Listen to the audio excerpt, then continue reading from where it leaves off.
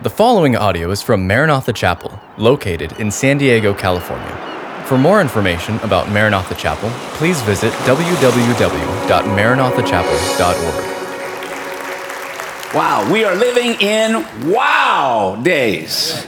Can you say wow? That is the days we live in, because prophecy gives us the headlines of tomorrow. I hope you do realize we have inside information. This is called inside information. Nobody else in the world has this except for those who know the Lord. So I want to begin by saying this. We are now living in the last days of the last days. And I am going to be as direct and as simple and blunt as I possibly can. We are seeing the acceleration of the fulfillment of prophecy that has not happened until the last time there was an acceleration of prophecy like this. Jesus Christ was walking on the earth in the first coming. So we're in an acceleration to his return. An acceleration that is of biblical proportion, especially this week. What happened this week is historical. It is biblical, and it is prophetic. So I want to ask some questions and answer some questions here this morning. Where is the Abrahamic Accord in the Bible? Who is Abraham? And I want to say, because that's what they called it. That's what they're calling it. Around the world, the Abraham Accord. I'll tell you who Abraham is. Abraham is called the friend of God. And we cannot even fully appreciate that in the midst of politics, and of all things, the politics of the Middle East that affects the whole world, they are invoking the name of Abraham, who goes back 4,000 years. He is the friend of God who walked with God, was obedient to God in a very unique way. So, Genesis chapter 17, verses 7 and 8. I want you to look at all these scriptures or write them down, mark them, go over them. I challenge you to study them and see what God is saying to you. But in Genesis 17, verses 7 and 8, God says, "And I will establish my covenant between me and you and your descendants after you in their generations for an everlasting covenant." I want you to, if you have a Bible, underline that phrase, everlasting covenant. Did you know that the meaning of the Hebrew word translated everlasting means everlasting? It never ends. And it's a covenant. To be God to you and your descendants after you. Verse 8. "Also, I give to you and your descendants after you the land in which you are a stranger, and all the land of Canaan as an everlasting possession." Now, let me ask you a question. What is the Hebrew meaning of the word everlasting? Everlasting. "And I will be their God." Now, there are two promises here. Number one, God says to Abraham, "You and your descendants, I will be their God." He is the Holy One of Israel. He is the God of Abraham, Isaac, and Jacob. But number two, not only will I be your God, I am going to give you the land of Canaan. Specifically Canaan, all of the Canaanite tribes. And Abraham forsook everything. Abraham did not live in the promised land. He did not live in Canaan. But Abraham lived in Ur of the Chaldees in Iraq. And God said to him, "Leave your land and leave your home." And literally, God asked Abraham, forsake everything. Pull up stakes, pack your bags. You are leaving. This is not your home. This is not your country. And I want you to follow me.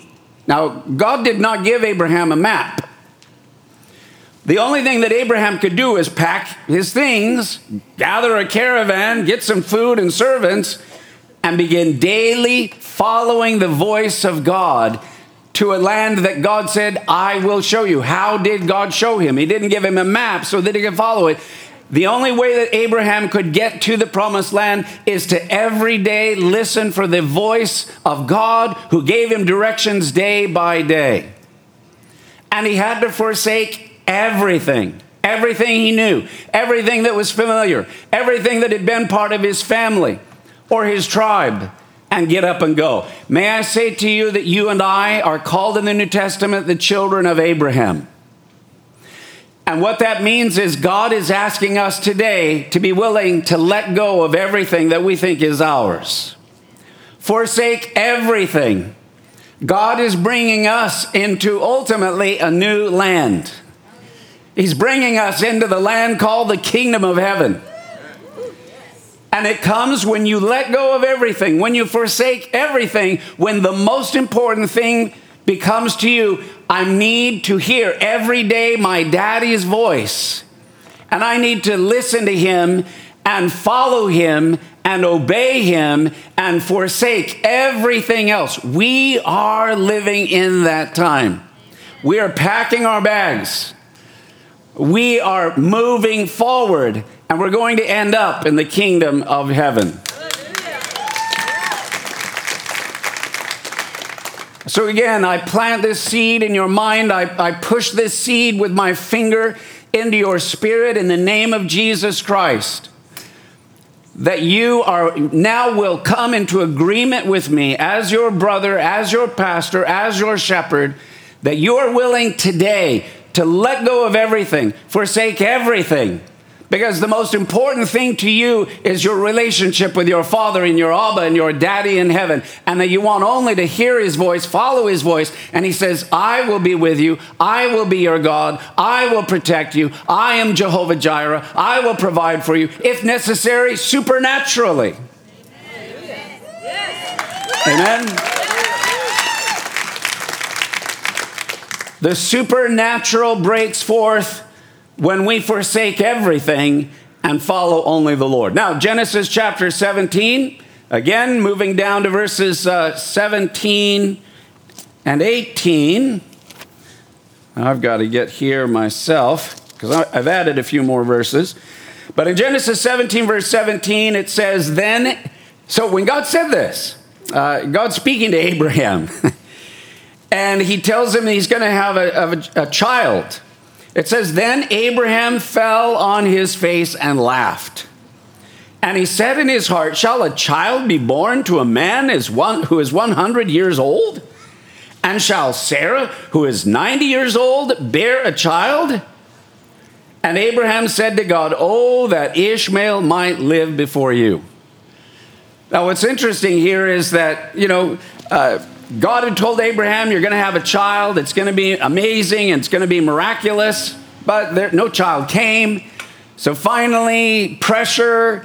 And Abraham and Sarah are like, what are we going to do? We better do something. And so they made a big mistake. Abraham and Sarah decided to help God out. And so, Sarah said, well, take my handmaid Hagar and you go be with her. And we'll have a child, but it'll be my child. And so they did that. And there was a child, and his name was Ishmael. And then God, who had made the promise that you'll have a child, and Abraham's like, oh, Lord, I love Ishmael. Bless Ishmael. He's my son. This must be the son of promise. And then God says to him, no, you're going to have a son with your beloved wife, Sarah. And that is going to be the son that my hand is upon. And here, when Abraham heard it, he laughed. When was the last time you laughed at God? He laughed out loud. He's like, God, I'm 100 years old. My wife is 90 years old. But then in verse 18, Abraham revealed his heart. It's very beautiful, very powerful. Abraham said to God, oh, that Ishmael might live before you. There's the heart of Abraham. Abraham loved his son Ishmael. So you know how sometimes you can go from laughing like crazy, but you're very emotional, and the next thing you know, you're weeping. I believe that Abraham went from laughing to weeping. Lord, oh, that Ishmael might live before you. And it wasn't just some kind of a prophetic thing. It was a heartfelt thing. Abraham loved his son Ishmael. But now we go on in Genesis 17, beginning in verse 19. And then God said, no, Sarah your wife shall bear you a son, and you shall call his name Isaac. Do you know what Isaac means? Laughter. Abraham laughed. And God gave him a son, and Abraham said, I'm going to call my son Laughter, which is what Yitzhak, Isaac, means. No, Sarah, your wife shall bear you a son, and you shall call his name Isaac. I will establish my covenant with him for an everlasting covenant, and with his descendants after him. Now, as for Ishmael, I have heard you.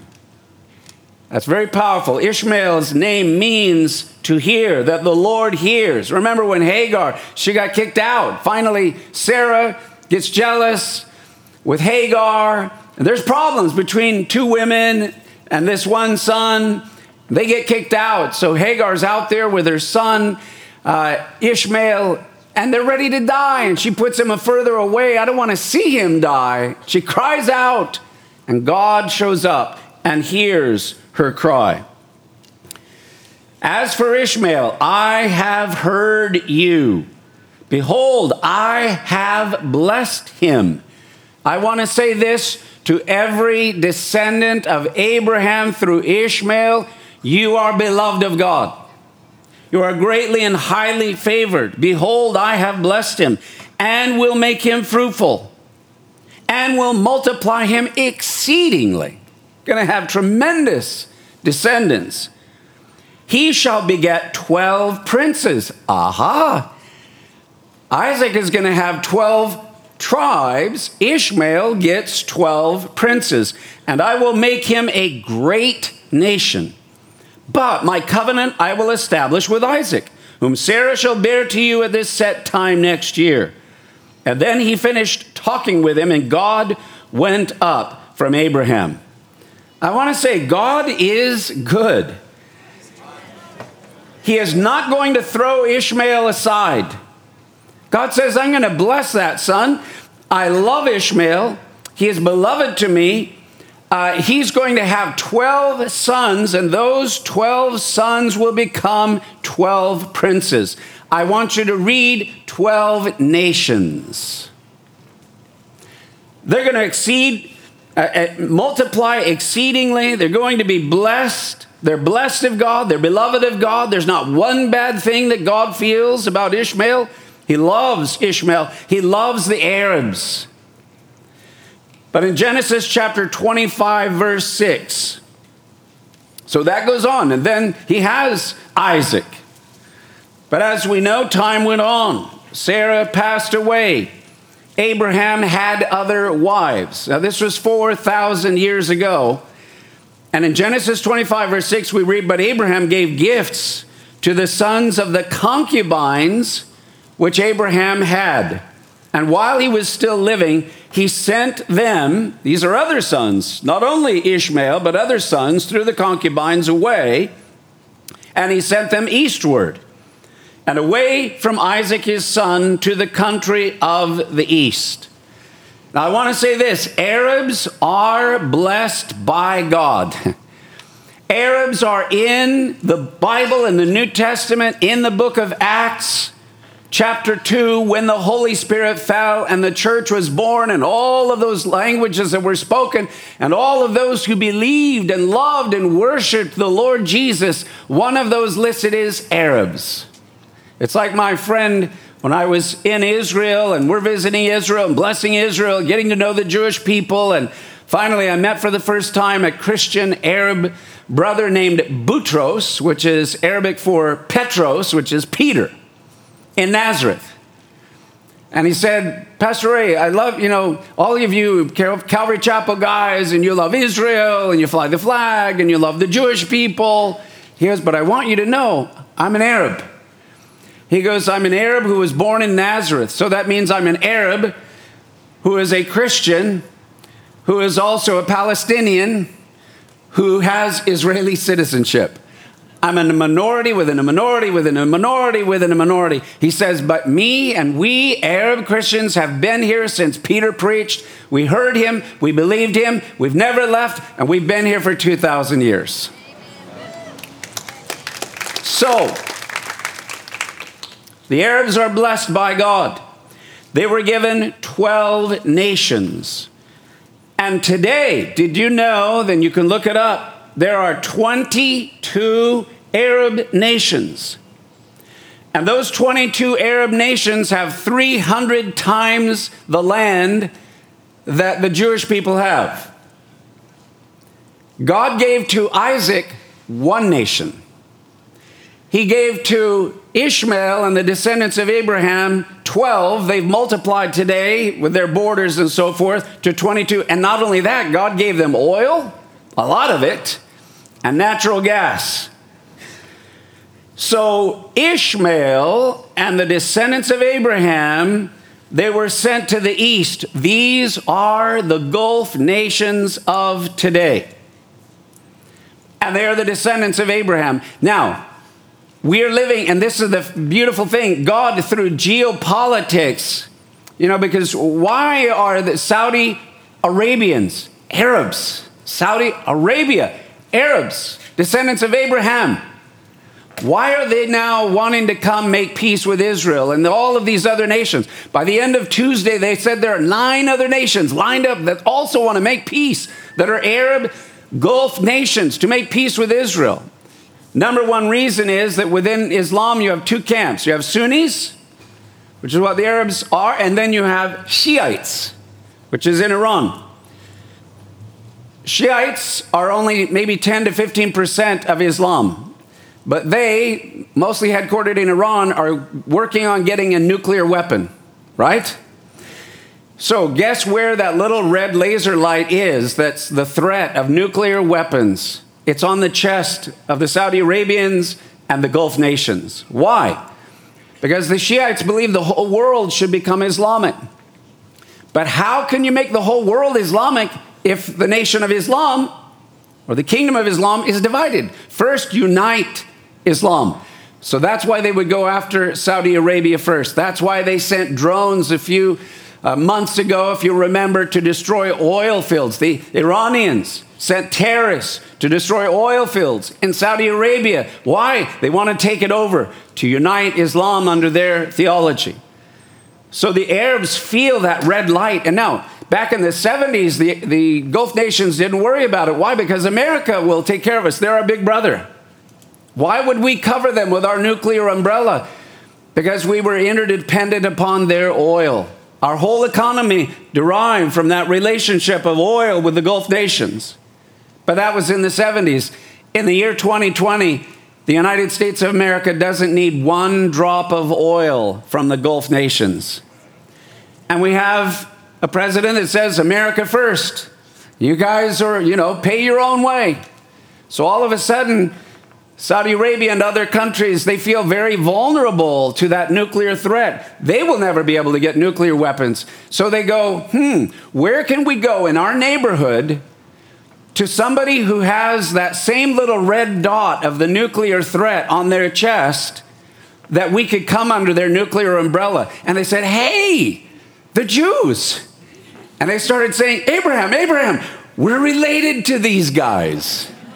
They're our brothers, our sisters, our cousins. And so do you see how God is using modern geopolitics to force or to compel the descendants of Abraham, Isaac, and Ishmael are coming together to come under that umbrella? That's the wisdom of God. Secondly, these oil Gulf nations are going, we can't just stay in oil and gas forever. Economies change. We got to come to modern times. What are we going to do? How do we transition out of that? Well, guess what?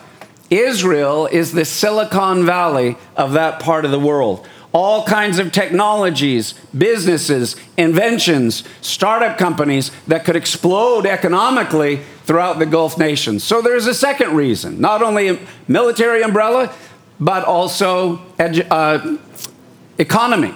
And then thirdly, There's all these weird diseases going around. There's virus. There's a global pandemic. Guess who has the number one medical research in that part of the world? Israel. So they've been waiting, yes, the Palestinians are their brothers, but they go, look, we've been waiting for 53 years since 1967, and, we have our own national interests, and we're tired of waiting. So we're going to begin making peace, and that is the Abrahamic Accord. Now, let me ask you this question. Did God give Isaac the land, or did Abraham give the land? Because if Abraham gave Isaac the land and favored Isaac over Ishmael, that could be a problem. But if God gave the land to Isaac, then it's good. If Abraham favored just one son over another, it would not be right. But if God did it, basically what I'm trying to show you here in the scriptures is God did not forsake Ishmael or the Arabs. He loved them. And I want to say right in the very beginning, first book of the Bible, God adjudicated the case between Ishmael and Isaac. He loves the Arabs. He blessed the Arabs. He gave them 12 princes, 12 nations. Now they've multiplied to 22 nations. He gave Isaac one nation with 12 tribes.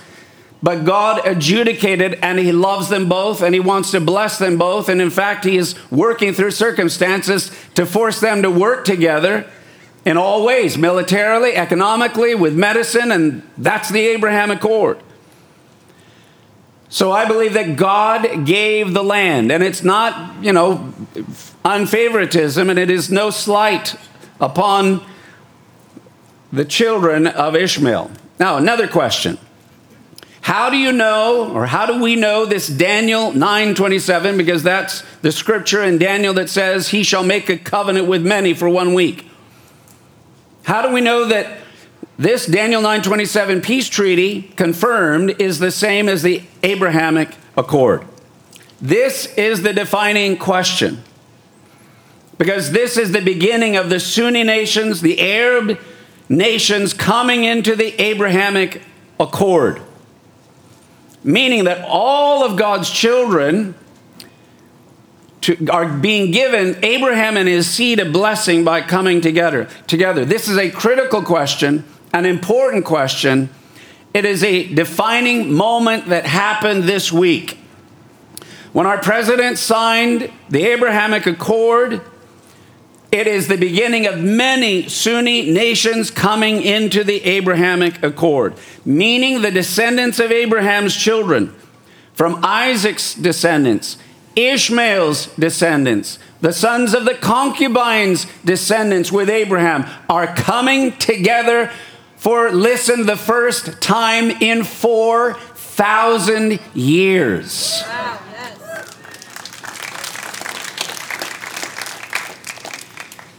Now, I've got a couple of other scriptures. They're not in my notes, but I'm going to give them to you real quick. What's developing here? It's defined in Ezekiel chapter 38,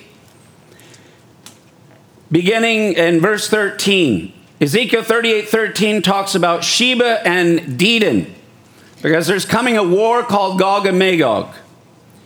And Sheba and Dedan say, no, what are you doing? Why are you coming against Israel? Sheba and Dedan is the area generally of Saudi Arabia and that part of the world. And then it says Tarshish also says, why are you coming against Israel? Tarshish is ancient Great Britain, which would rule Britannia, rule the Europe. And then it says the young lions that came out of Tarshish or Great Britain. What would be the young lion that came out of Great Britain? The United States of America. So that tells us that's an alignment. Sheba and Dedan, Saudi Arabia, the descendants of Abraham, along with Great Britain, along with America, are saying, what are you doing? They're on the same side. But in Ezekiel 38, verses 1 through 5, it tells us there will be the rejectionists on the other side. So there will be some that will be making peace, and that will be the Abrahamic descendants coming together with the Jewish people. America will be part of it. Great Britain will be part of it. But on the other side are the rejectionists, Gog and Magog. That's the area of modern-day Russia. And then Persia, which is the country of modern Iran. And then Togarmah, which is the modern country of Turkey.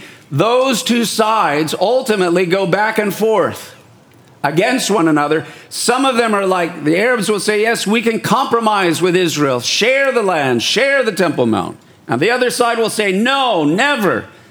And it will go back and forth, and ultimately it will lead to war. The war of Gog and Magog, which I believe is the same as the Battle of Armageddon. Do you hear what I'm saying? Yes. Daniel 9:27 is a covenant, meaning a recognition of the covenant that God made.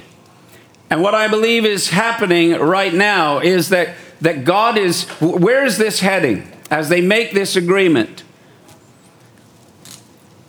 The Sunni nations and the Arab nations are going to say, look, we can give some of the land to you, the Jews, but some of the land to our brothers, the Palestinians. We can share that. And we're even willing to share Jerusalem. You can have your own capital in Jerusalem for Israel, but the Palestinians can have their capital in Jerusalem for their Palestinian state.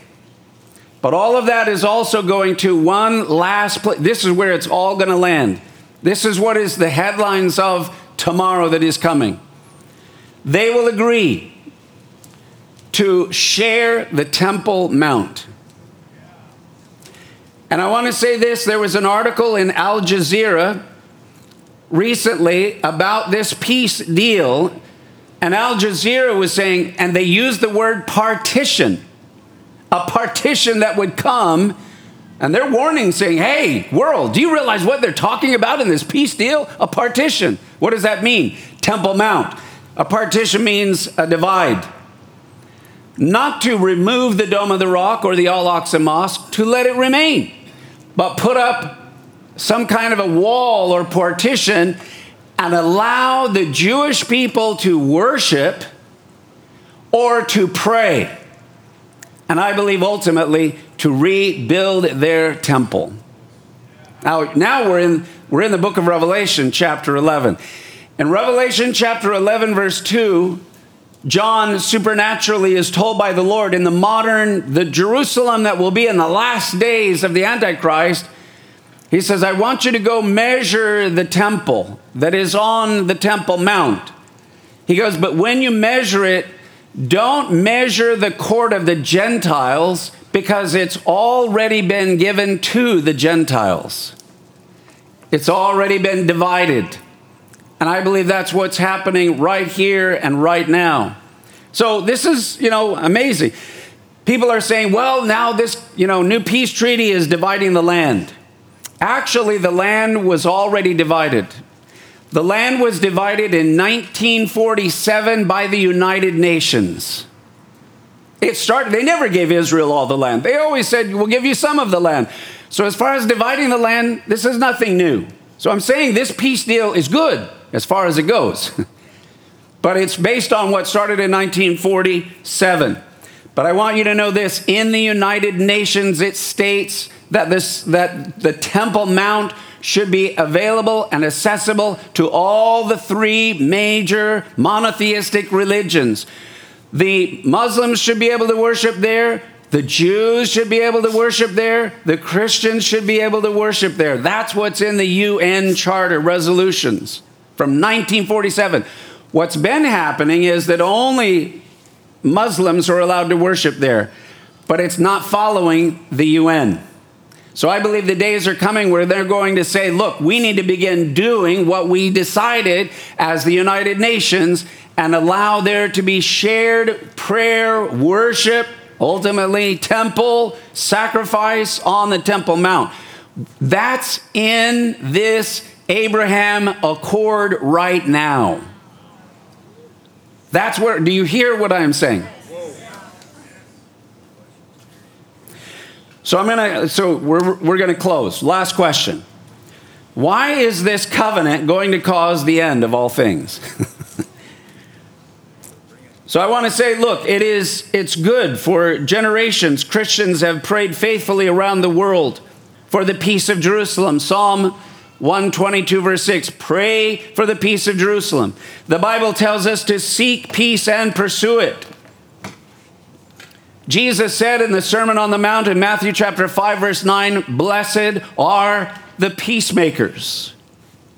So we look from the outside and it's like, well, this is good. They're sharing the land. They ultimately are going to share the capital of Jerusalem. They're going to share the Temple Mount. That's all good. You look from the outside and it looks great. A tremendous accomplishment, even for mankind. Something to be celebrated. Absolutely. Peace is good. But God gives us inside information. So the last scripture I'm going to share with you today is Isaiah 28 verse 15. Because with all of this that is good and all that is being promoted, we know that in the end it's all going to come apart. Isaiah chapter 28 verse 15 says, because you have said, we have made a covenant with death, and with Sheol we are in agreement. When the overflowing scourge passes through, it will not come to us, for we have made lies our refuge, and under falsehood we have hidden ourselves.